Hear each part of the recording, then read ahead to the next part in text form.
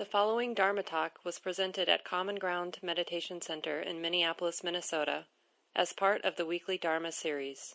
The speaker is Mark Nunberg, guiding teacher at Common Ground. Some of you know that there's been a big change in regards to the community just in the last couple of weeks. On Friday the 25th, Common Ground purchased a retreat property about 80 miles east of here, and a beautiful rolling countryside north of Menominee, Wisconsin. It's a very simple property that we'll be developing hopefully over the years, making it more available to the community for individual retreats and small groups. People like the people in this room to go on small groups and practice together. We'll do some programs out there. And maybe if things unfold in a certain way, we'll eventually have a more full-fledged retreat center there. But whether that bigger vision ever manifests immediately, starting in the spring, it will be available for people to use for retreat practice, just to get out in the country. It's really a sweet, quiet part of western Wisconsin. So we're really happy to have that. We'll have an open house there on the 23rd of November, the Saturday before Thanksgiving. So hopefully a number of you would like to come out there and see the new property and walk the land. We'll have a sit there, and we have a nice building on the property. And then we'll talk for an hour or so about the plans, so you can learn a little bit more and how it might start being used in the months ahead. So if you're free that Saturday afternoon, put it in your calendar. And if you're on the weekly email list, you'll get more information about carpooling out there. So we're going to start at 12:30, which means we could be here at 11, and people will just join in carpool so that we don't have to pick up more cars in the evening. So we're finishing another turning point. We're finishing Ajahn Chah's book tonight. Some of you have been reading along. Most of you probably haven't. But it's a great book, and I've been giving talks from this book now for over a year. Food for the Heart, Ajahn Chah is this great Thai meditation master, Buddhist monk, who died in the early 90s, and has made quite an impact here in the Western Buddhist scene as Buddhism has come to the West over the last several decades. And this last chapter is titled Toward the Unconditioned. This is what I talked about last week. I want to finish up talking about this chapter this week. So last week I mentioned that this movement toward the unconditioned, this is a great alchemy in the teachings of the Buddha. Alchemy is a way of transforming something. So this is a provocative term, the unconditioned. And by unconditioned we mean not what's conditioned. And what we know is the condition. Our mind, our thinking mind, that's conditioned. Sensations, sounds, sights. Basically, everything we know is conditioned.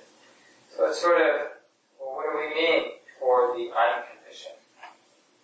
So in this practice that the Buddha laid out, from his own experience, he then articulated his process of waking up, seeing things more clearly.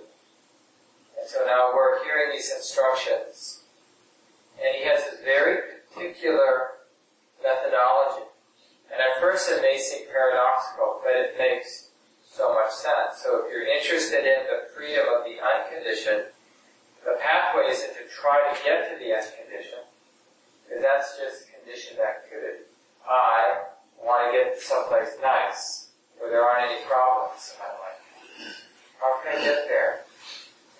So the way to the unconditioned is, paradoxically, opening to the conditioned. You want freedom from the conditions of your life, the very real limitations of human existence, the very real limitations of having a body, the very real limitations of having a conditioned mind. Our mind was conditioned by the particular, influence of our family, our parents, our culture, genetics. We have this conditioned mind. It's limited. Does anybody here have a perfectly conditioned mind? Or a perfectly conditioned body that never has any problem? No. Conditioned reality is, by its very nature, limited. It's never perfect. That's synonymous with saying that things are conditioned is saying that, well, it's limited. So how do we get beyond the limitations of the conditioned world? Well, very clearly the Buddha says that anybody who's done some regular practice for a while will also say directly from their own experience, not parodying the Buddha, but from their own experience, that running from the limitations of the body and mind, or running from the limitations of our relationships, or the limitations of our culture, or the limitations of anything that's conditioned, isn't the way to be free from the conditions. That's not the way. In fact, the messiness and limitations of the conditioned world, in part, is due to us constantly wanting to get out of it, or fix it, or control it. Part of what makes this conditioned reality so difficult is I don't like it, and I want it to be better, or fixed, or get rid of the bad, or hold on to the good.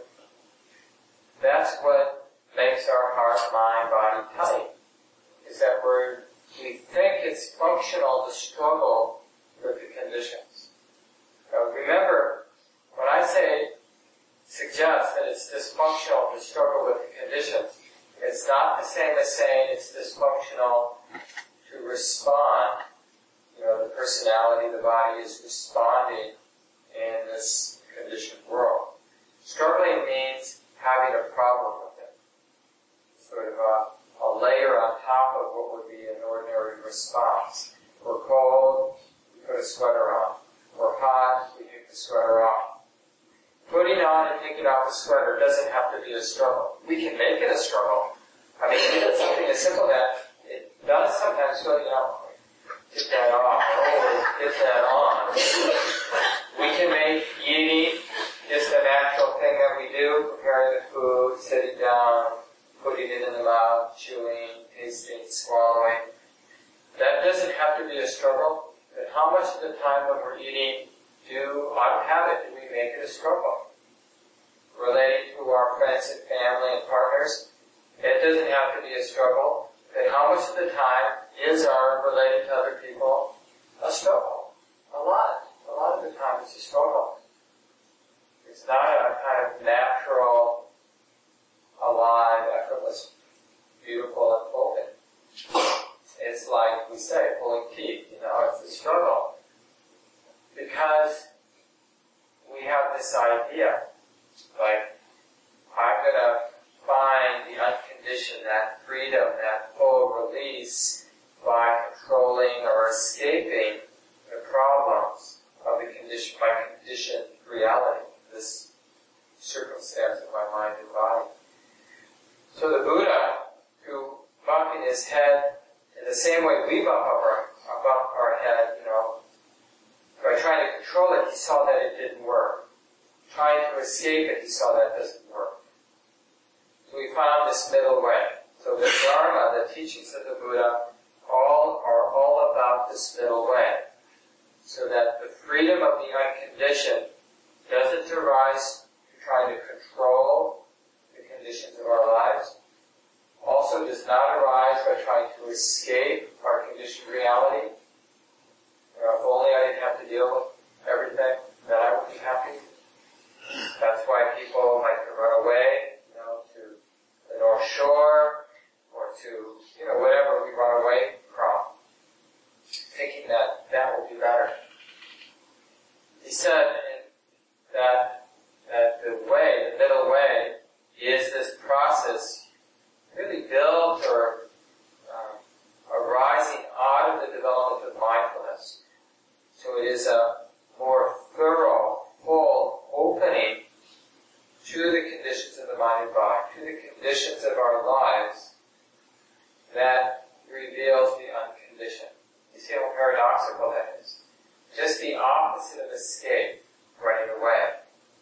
Just the opposite of control. Because in order to open, we have to be willing to be undefended. In order to see clearly, we have to stop judging for a moment. Because judging distorts the mind. How can we experience something clearly when we're judging it, or afraid of it, or feeling in need of it? You can't. The neediness, the fear, the aversion distorts the opening. Now, this is a little bit, because it's counterintuitive or counter our conditioning, I should say. It's not easy to do, so we generally practice with relatively simple experiences. Instead of like, okay, I'm going to go to work, and instead of struggling with the conditions of my work and the conditions of my mind at work, I'm going to realize the unconditioned, full, unshakable release of the heart by just allowing everything to be. It just won't happen. It will be some imitation of what we think that looks like, just letting everything be. So we have to practice where it's relatively simple.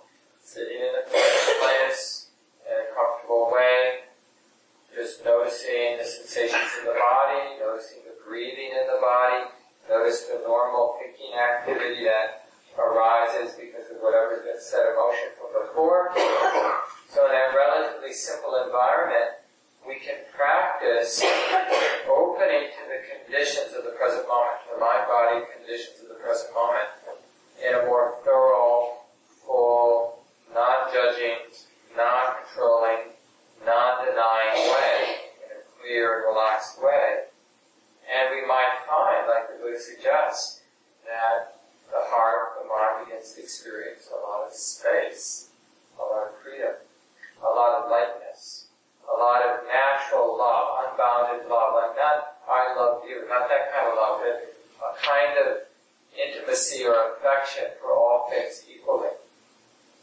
As if everything is beautiful and blessed, even what is not pretty is also beautiful and blessed, or belongs to be included. I'm sure you've bumped up at times with experiences that are at least in that direction, that just felt the mind, the heart, the body felt this lightness, this ease, this quality of profound intimacy and presence, or however you might describe it in your words. We do bump up against this, or open up, I should say, to these kinds of experiences from time to time, almost accidentally, but we don't necessarily understand what's happening, don't understand how to sort of live into it, so that it becomes more the way we are in the world. And very quickly then we tend to fall back into our normal ways of struggling and resisting and denying and wanting things to be this way or that way, thinking that that will lead to real happiness. Even though we had that taste of a more effortless, natural freedom that came when the mind, see, this is the piece we miss, is the cause. The heart was just at that moment radically open, undependent, clearly aware, but not resisting or controlling or judging or not struggling. So we need moments, we need lots of little moments of realizing this in relatively simple situations, like when we're formally meditating in the morning, let's say.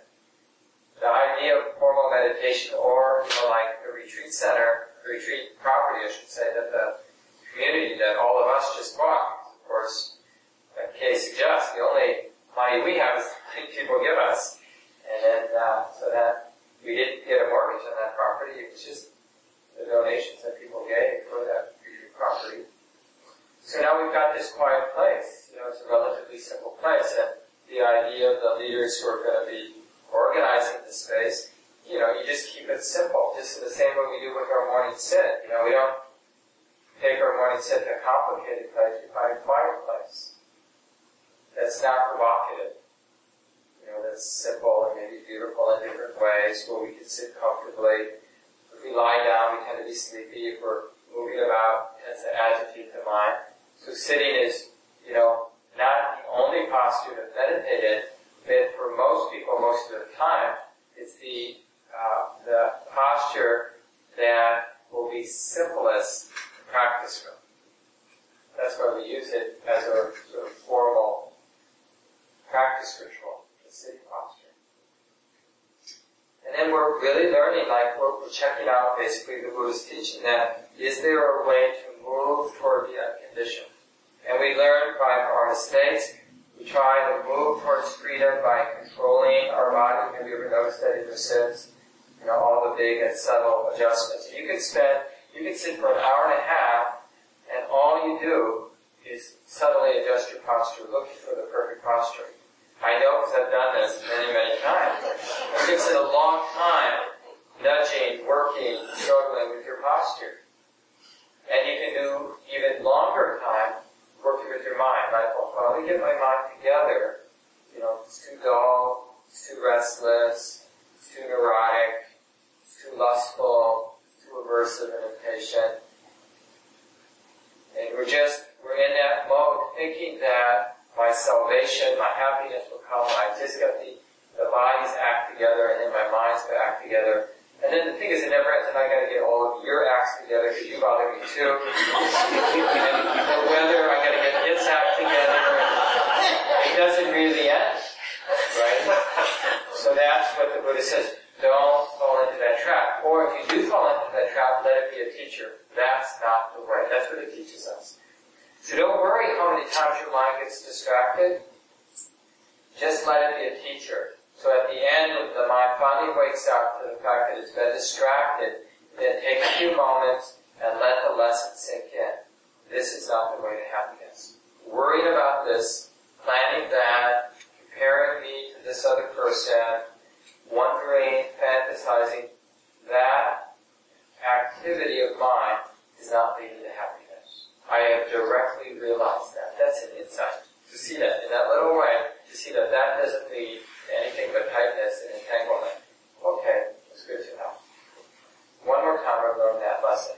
How many times do we need to learn it? Well, just think of it about how many times we had to learn so many areas around addiction, like whatever our addiction was. You have to see it over and over and over and over again until the mind is like that cumulative information where the mind finally gets, this doesn't lead to happiness. This is stressful. Maybe I won't do this again. We kind of know it for a long time, but do we really know it? Well, you have to keep seeing it. And a lot of times we're in denial. So we have to see it with clarity. So a lot of our sitting meditation is seeing how our struggling with the conditions or trying to run away from conditions, the circumstances of the moment, doesn't lead to freedom. It just leads to complications and stress. So then we start learning, there's that feedback that comes from seeing that so many times. And there we are sitting with the sensations of the body, or we're sitting with the movement of the breath in the body. And we're remembering the teachings of the Buddha, and we're remembering directly what we've learned from our experience and struggling in control and denial don't help. So then we're using the breath moving in the body, and we're just going to check out, okay, let me allow a natural intimacy, a natural interest, a natural non-judging presence with the breath in the body. Knowing the breath without any gaps, like just really there, tracking, knowing, and then there with the out-breath. And to sustain that, and we're just getting a sense of this, what Ajahn Chah calls, or title of this chapter, the movement toward the unconditioned. It's not like we should think of nirvana or freedom or all these sort of words we use pointing towards the culmination of spiritual practice as something like way out there. We really want to understand it in a very immediate way as a movement towards stress or a movement toward the release of stress. And this is something that can be directly realized in the mind, in the body, in the heart, right here and now. Otherwise, in our spiritual practice, we're literally driving blindly. How would we know whether to trust the instructions of the Buddha or a teacher if we can't directly check it out and see that, when I direct my mind in this way, when I cultivate non-harming, when I cultivate calm, when I cultivate this perspective of not taking things personally, I directly see how this mind-body thing I call my life moves in the direction of ease, lightness, love. And when I don't, and my body, mind, heart, moves in the direction of struggling, control, denial, I see directly,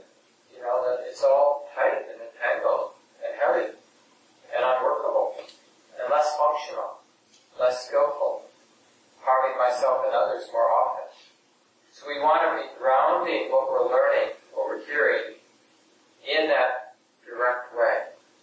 Because what arises out of that is a lot of confidence that, okay, I'm beginning to understand the lay of the land. I'm beginning to understand how it works. I'm not a helpless human being, sort of susceptible to have somebody selling me a bill of goods. You know, the next jazzy spiritual book that comes out, or the next jazzy spiritual center that comes out. Because, as the Buddha would say, we're becoming slowly independent in our practice.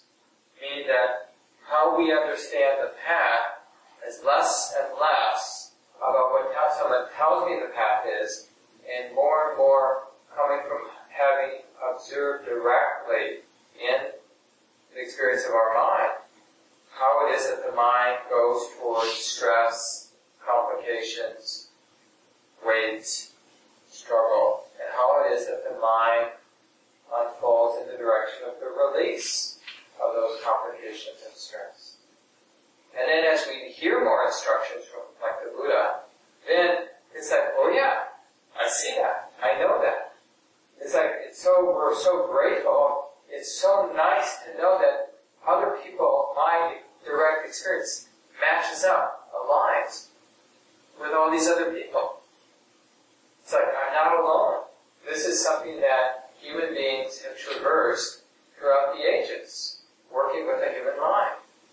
And its tendency that shooting that second dart, second arrow, our response to the limitations of the conditions of this moment is to layer on more struggle, more reaction, more resistance. And it really breaks our heart wide open when you see how strong that tendency is in ourselves and in others. It's like, oh, the last thing we want to do is live in a way that reinforces that tendency in ourselves or in others, like modeling it for other people. Like when we're struggling, when the conditions, which they are sometimes, of our present moment, experiencing loss, experiencing pain in the body, experiencing disappointment or shame, these things will arise, but what do we do about them? Do we react or struggle to control them or struggle to deny them? In which case we're modeling for everybody else and directly experiencing ourselves the pain of being in denial or the pain of struggling, trying to control what can't be controlled.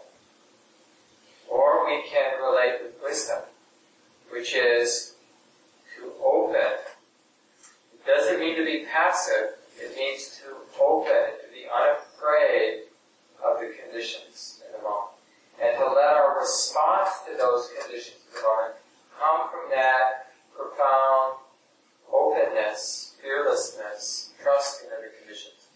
We're still going to respond, but now we're responding from fearlessness instead of responding from denial or fear, which is more the tendency, of course. Ajahn Chah says, as long as the mind is held down by clinging, there is no escape. There is confusion, birth, old age, sickness, and death, even in the thinking process. This kind of mind is called a conditioned mind. By definition, the conditioned mind, the mind that is involved in struggling or denial in one way or another, is the mind that doesn't understand the conditions. So, this is why the Buddha names ignorance as the sole problem. There's only one problem, one evil. You want to know what the evil doer is, what isn't a person or a thing even, it's this process of struggling or clinging that the mind engages in out of habit. And it's distorting.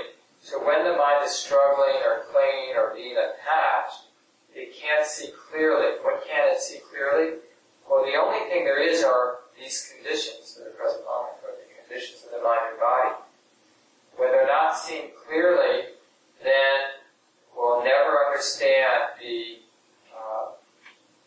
sort of unfortunate, avoidable suffering of struggle.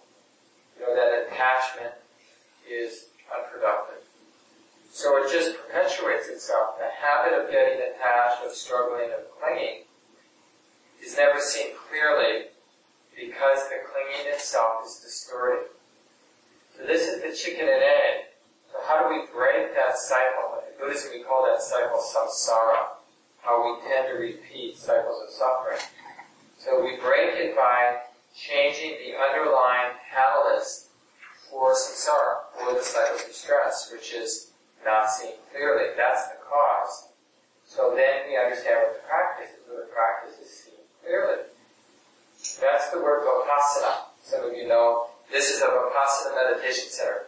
So as Theravada Buddhism in places like Thailand and Burma, Sri Lanka, Laos, Cambodia, when it came here to the West, it still gets called Theravada Buddhism.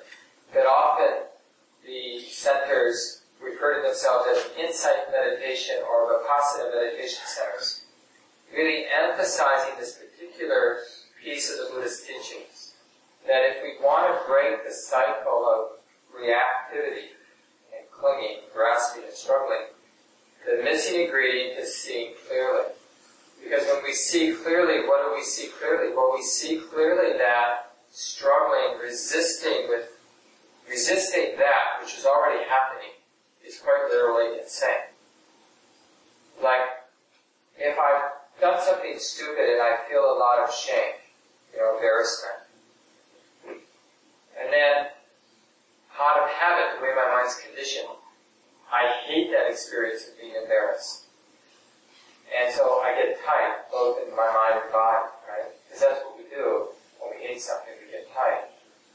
Now, if there's a moment of mindfulness, or even better, several moments of sustained mindfulness, what will be known in those moments of mindfulness is how unproductive hating the shame is.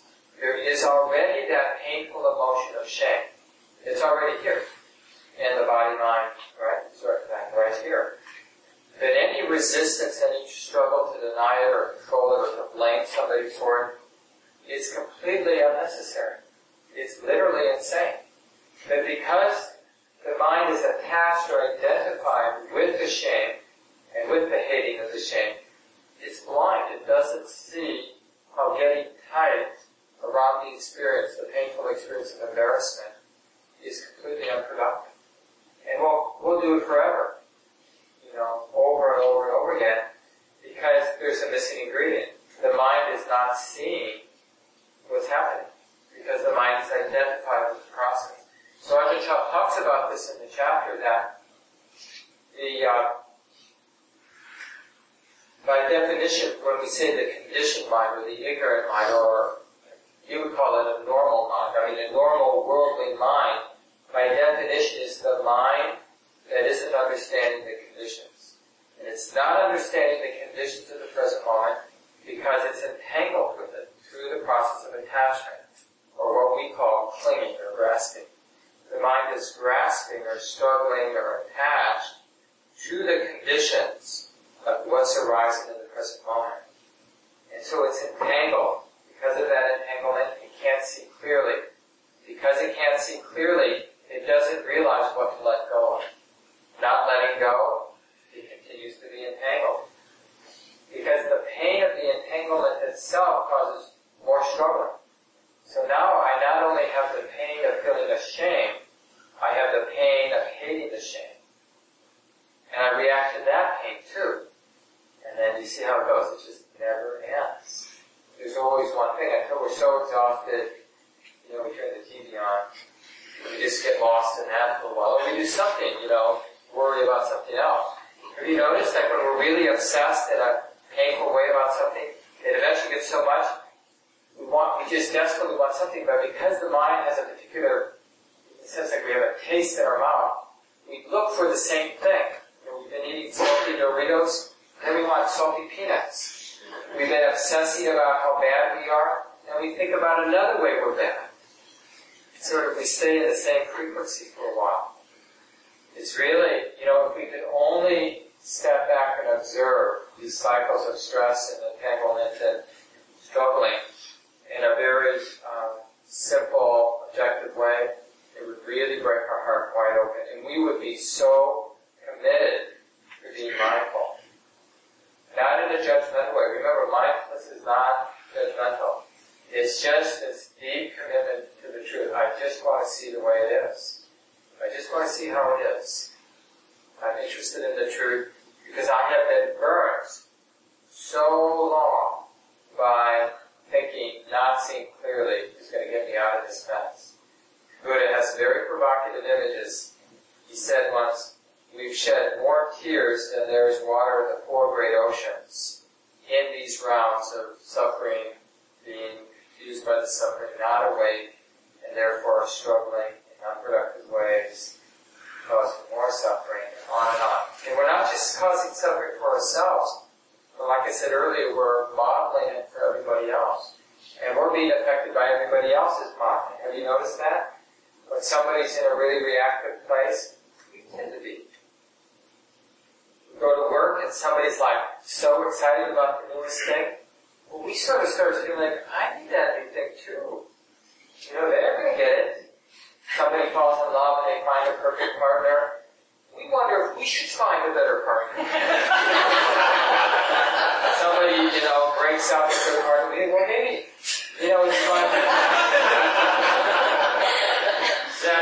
It's like we're sort of sympathetically vibrating with everybody else around us. And of course, we're in a society where there is a lot of aversion and a lot of greed, and we're affected by that. And it's so wonderful to run into somebody who, in that moment at least, has a real grounding and contentedness. It's like they're happy in their skin. It's not that their life is perfect. It's not that they lack imagination and they can't imagine how it could be better. But they're okay with the way it is. They're appreciating their life as it is, with all the blemishes or imperfections. It's really nice to be around those people. And people who don't immediately get angry when things are difficult. Instead, they see it like, they see the naturalness. Oh yeah, sometimes it's like this.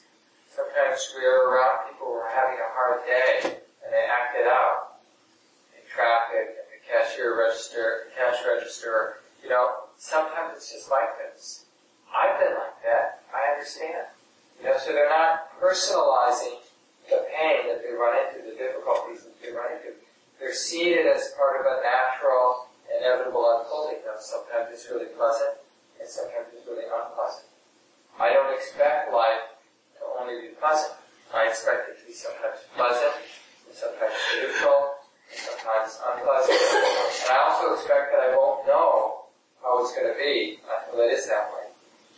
And then I also know that when it is this way, that it's this way lawfully.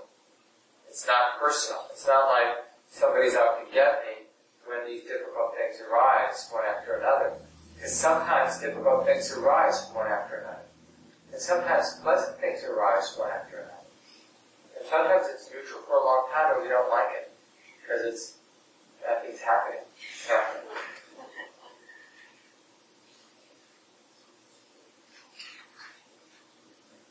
Ajahn says, conditions are always shaping the deluded mind into countless reactions, such as love and hate, pleasure and pain. They shape our minds like this because we are enslaved by them. We're enslaved by the conditions. We are slaves of craving. Craving gives all the orders and we simply obey. So we can learn how craving, when craving is present in the mind, it seems to give personal meaning to the movement of the conditions. Right now, there are conditions. We see, we're hearing, we're thinking, we're feeling sensations. And then if craving is present in the mind now, it's like craving makes the particular conditions, like the particular thoughts we're thinking, or emotions we're feeling, or what we're seeing, what we're hearing. It's giving it personal meaning like, oh yeah, or oh no. And are we going to let the heart, the mind, be pushed around by craving? Or can we start to see craving as just another condition? That's when we know the practice, that's when we're really moving toward the unconditioned, towards real can see the force of craving or aversion, basically any of these negative emotional qualities, we see them as natural forces, not as good or bad, but as natural forces, not as personal forces. That's the difference. Because then we're willing to feel the yuckiness of anger or aversion, the yuckiness of fear, the yuckiness of greed. Greed really burns because it's like, oh. And then, like a leaning is like not liking this. It's like we're hot, we're burning because we're imagining how good it will be when I get home, when I get that thing. It hurts. So if we're willing just to feel the hurt, then it breaks the cycle, because what we do is we think about what will alleviate the burning of craving. And that's sort of juicy when we think about what will alleviate the burning. But if we just pay attention to the burning, we lose sight of the object of our craving. And then all of a sudden, we realize that the pain of the craving goes away without having to get it. That's so much easier than having to buy the next iPhone or iPad. You know, we just have to be willing to feel the craving so fully that we're not thinking about what we crave, but the craving itself is the object of awareness. That it falls apart, the pain. And so there's nothing, no pain to gratify, no craving to gratify. There's peace. This is a real insight when we see that what we fear and what we crave will evaporate if we're willing to be mindful. We don't actually have to be like, let's say we fear death. Let's take up the big one. We fear death. I mean, that's just how we're conditioned. It's a scary thing. It's scary.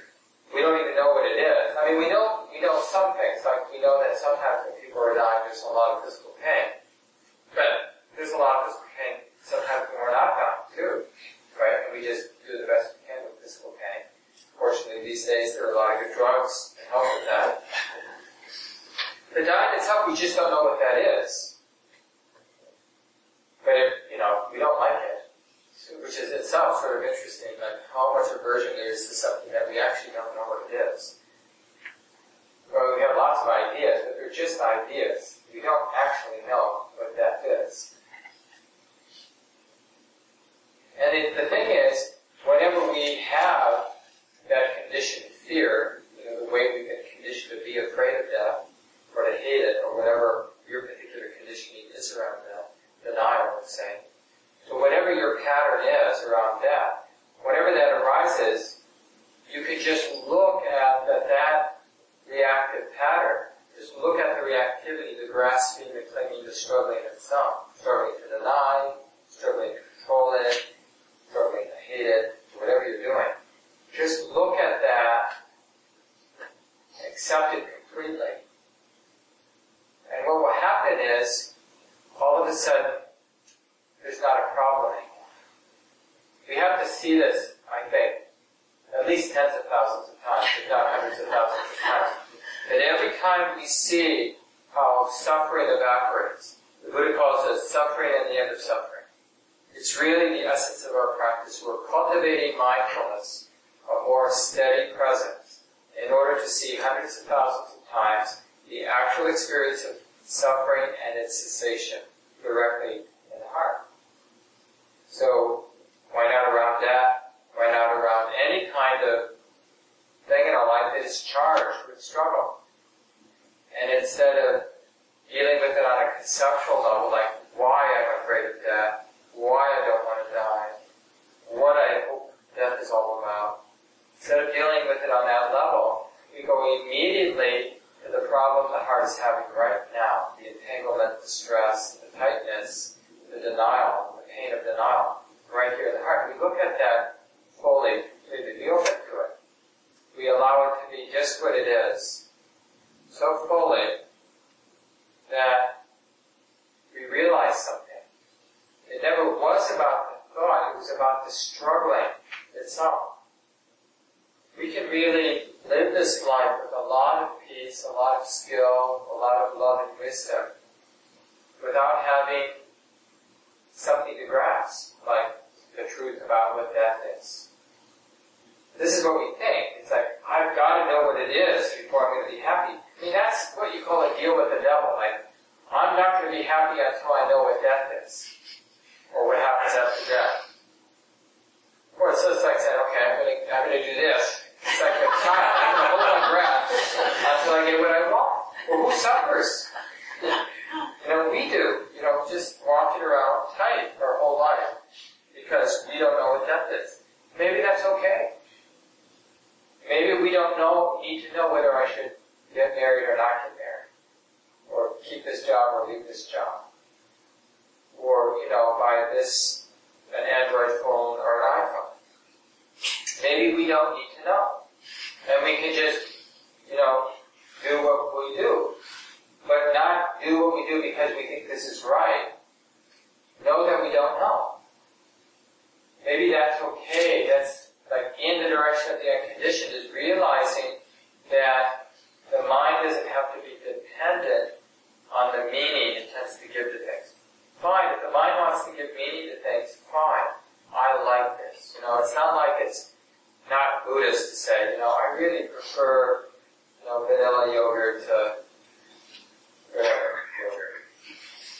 It's not a problem to have preferences as long as we realize we're not building a self around that. So that's what sometimes the mind says, I like this, I don't like that. But we're not letting that become anything more than just that statement. We're sort of cultivating a freedom of what's unconditioned, unformed.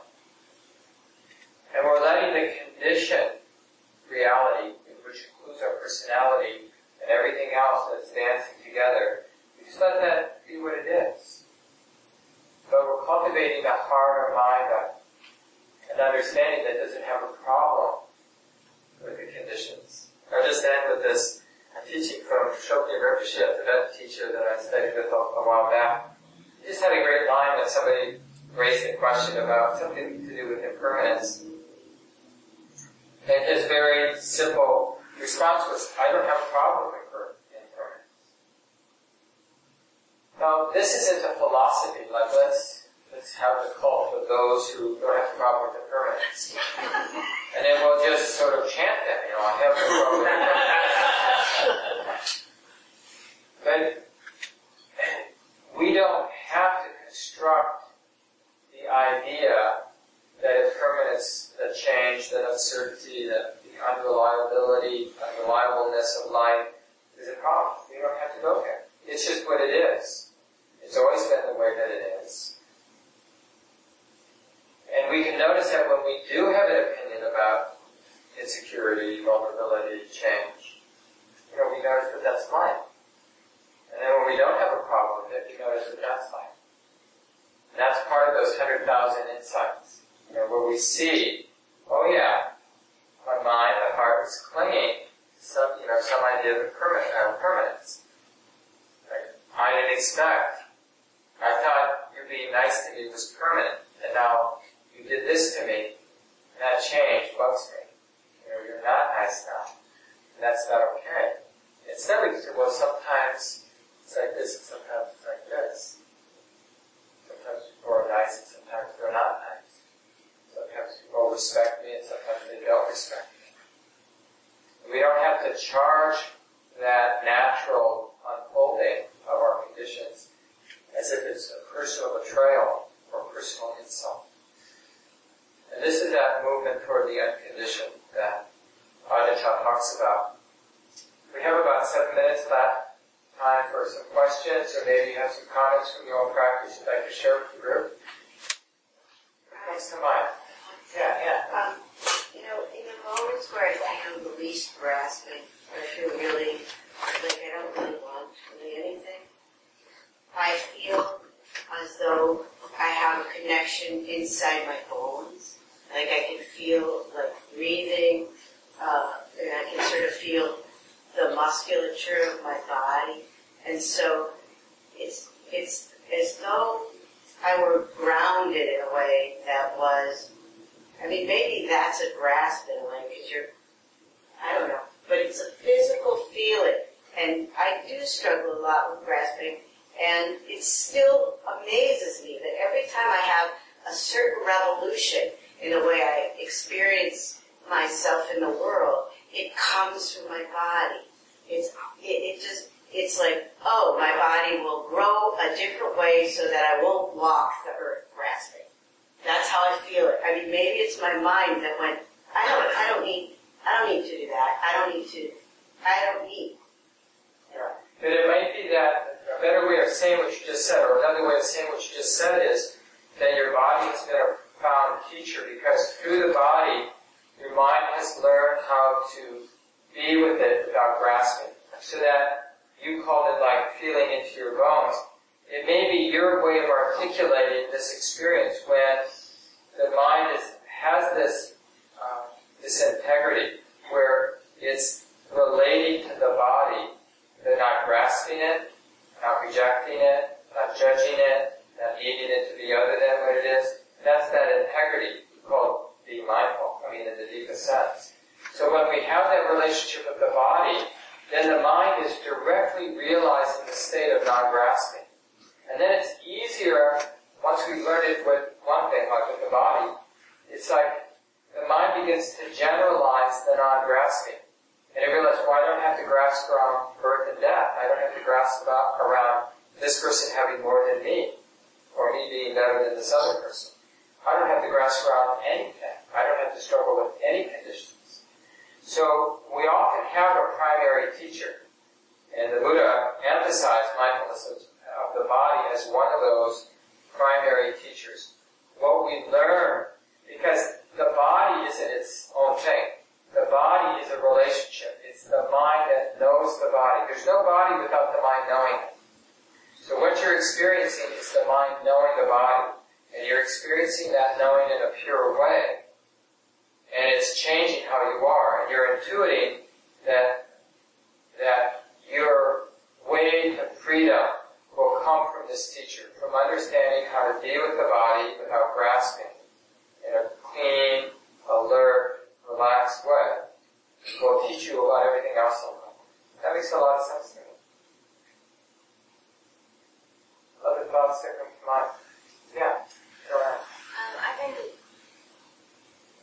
struggling with this fear, this particular fear, and I think what I'm not quite understanding is, so if this fear that I've been obsessing about actually comes to pass, I'm not sure how, by being with the feeling of the fear, it's like no longer a problem. I just don't understand it. Yeah.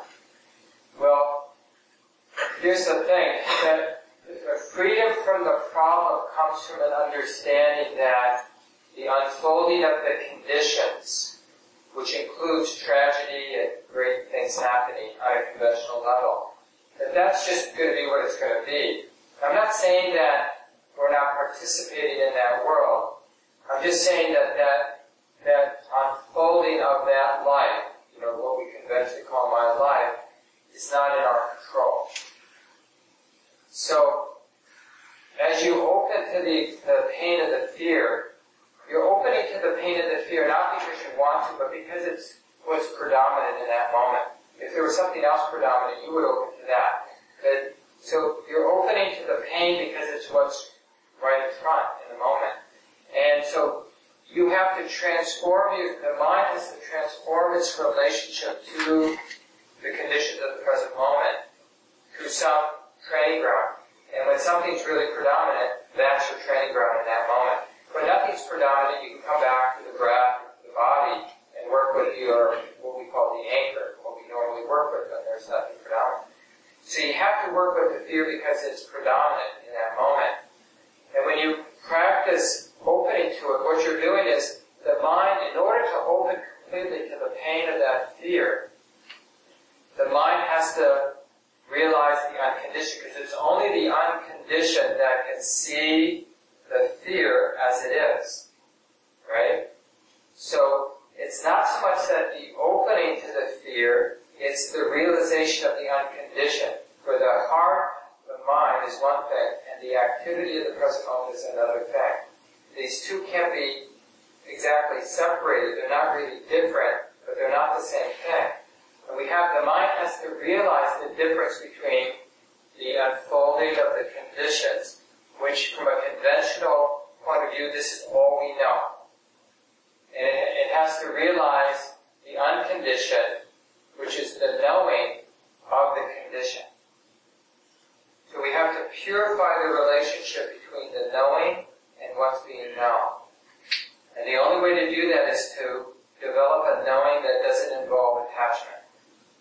And when fear is the thing that's really predominant, unfortunately we have to do it with that thing, which is very painful. The fear, the pain of the fear. The thing that's related to that for me is this whole idea of what do I have control of? Like, what part of this do I have control over, and what part of this do I not have control over? And there's this constant second guessing, or, you know what I mean? It's part of that fear is I'm not doing enough, I should be doing less, I should be more, you know what I mean? Yeah, it's maybe the wrong question. Okay. So instead of asking, what of this do I have control of, and what don't I have control of, it might be better to ask the question, how, when my mind is related in this way, or how might my mind relate that leads to release suffering or stress? How, when I relate, do things get complicated and stressful? See, that's a better question to ask, because what should I control, what can't I control? It implies there's all kinds of implications to that question, like that there's somebody who can control things. It just presumes a lot. But instead, let's just ask a more functional question. Because it's all about correlating. Like, when I catch my mind doing what, do I notice a lot of stress arising? When I catch my mind relating in another way, do I notice a lot of release or stress arising? Then we're not presupposing anything. We're just looking for a correlate, like what way of being leads to release? What way of being leads to tightness? We have to leave it here at 9 o'clock. Just take a few seconds at those words. Maybe take a breath together.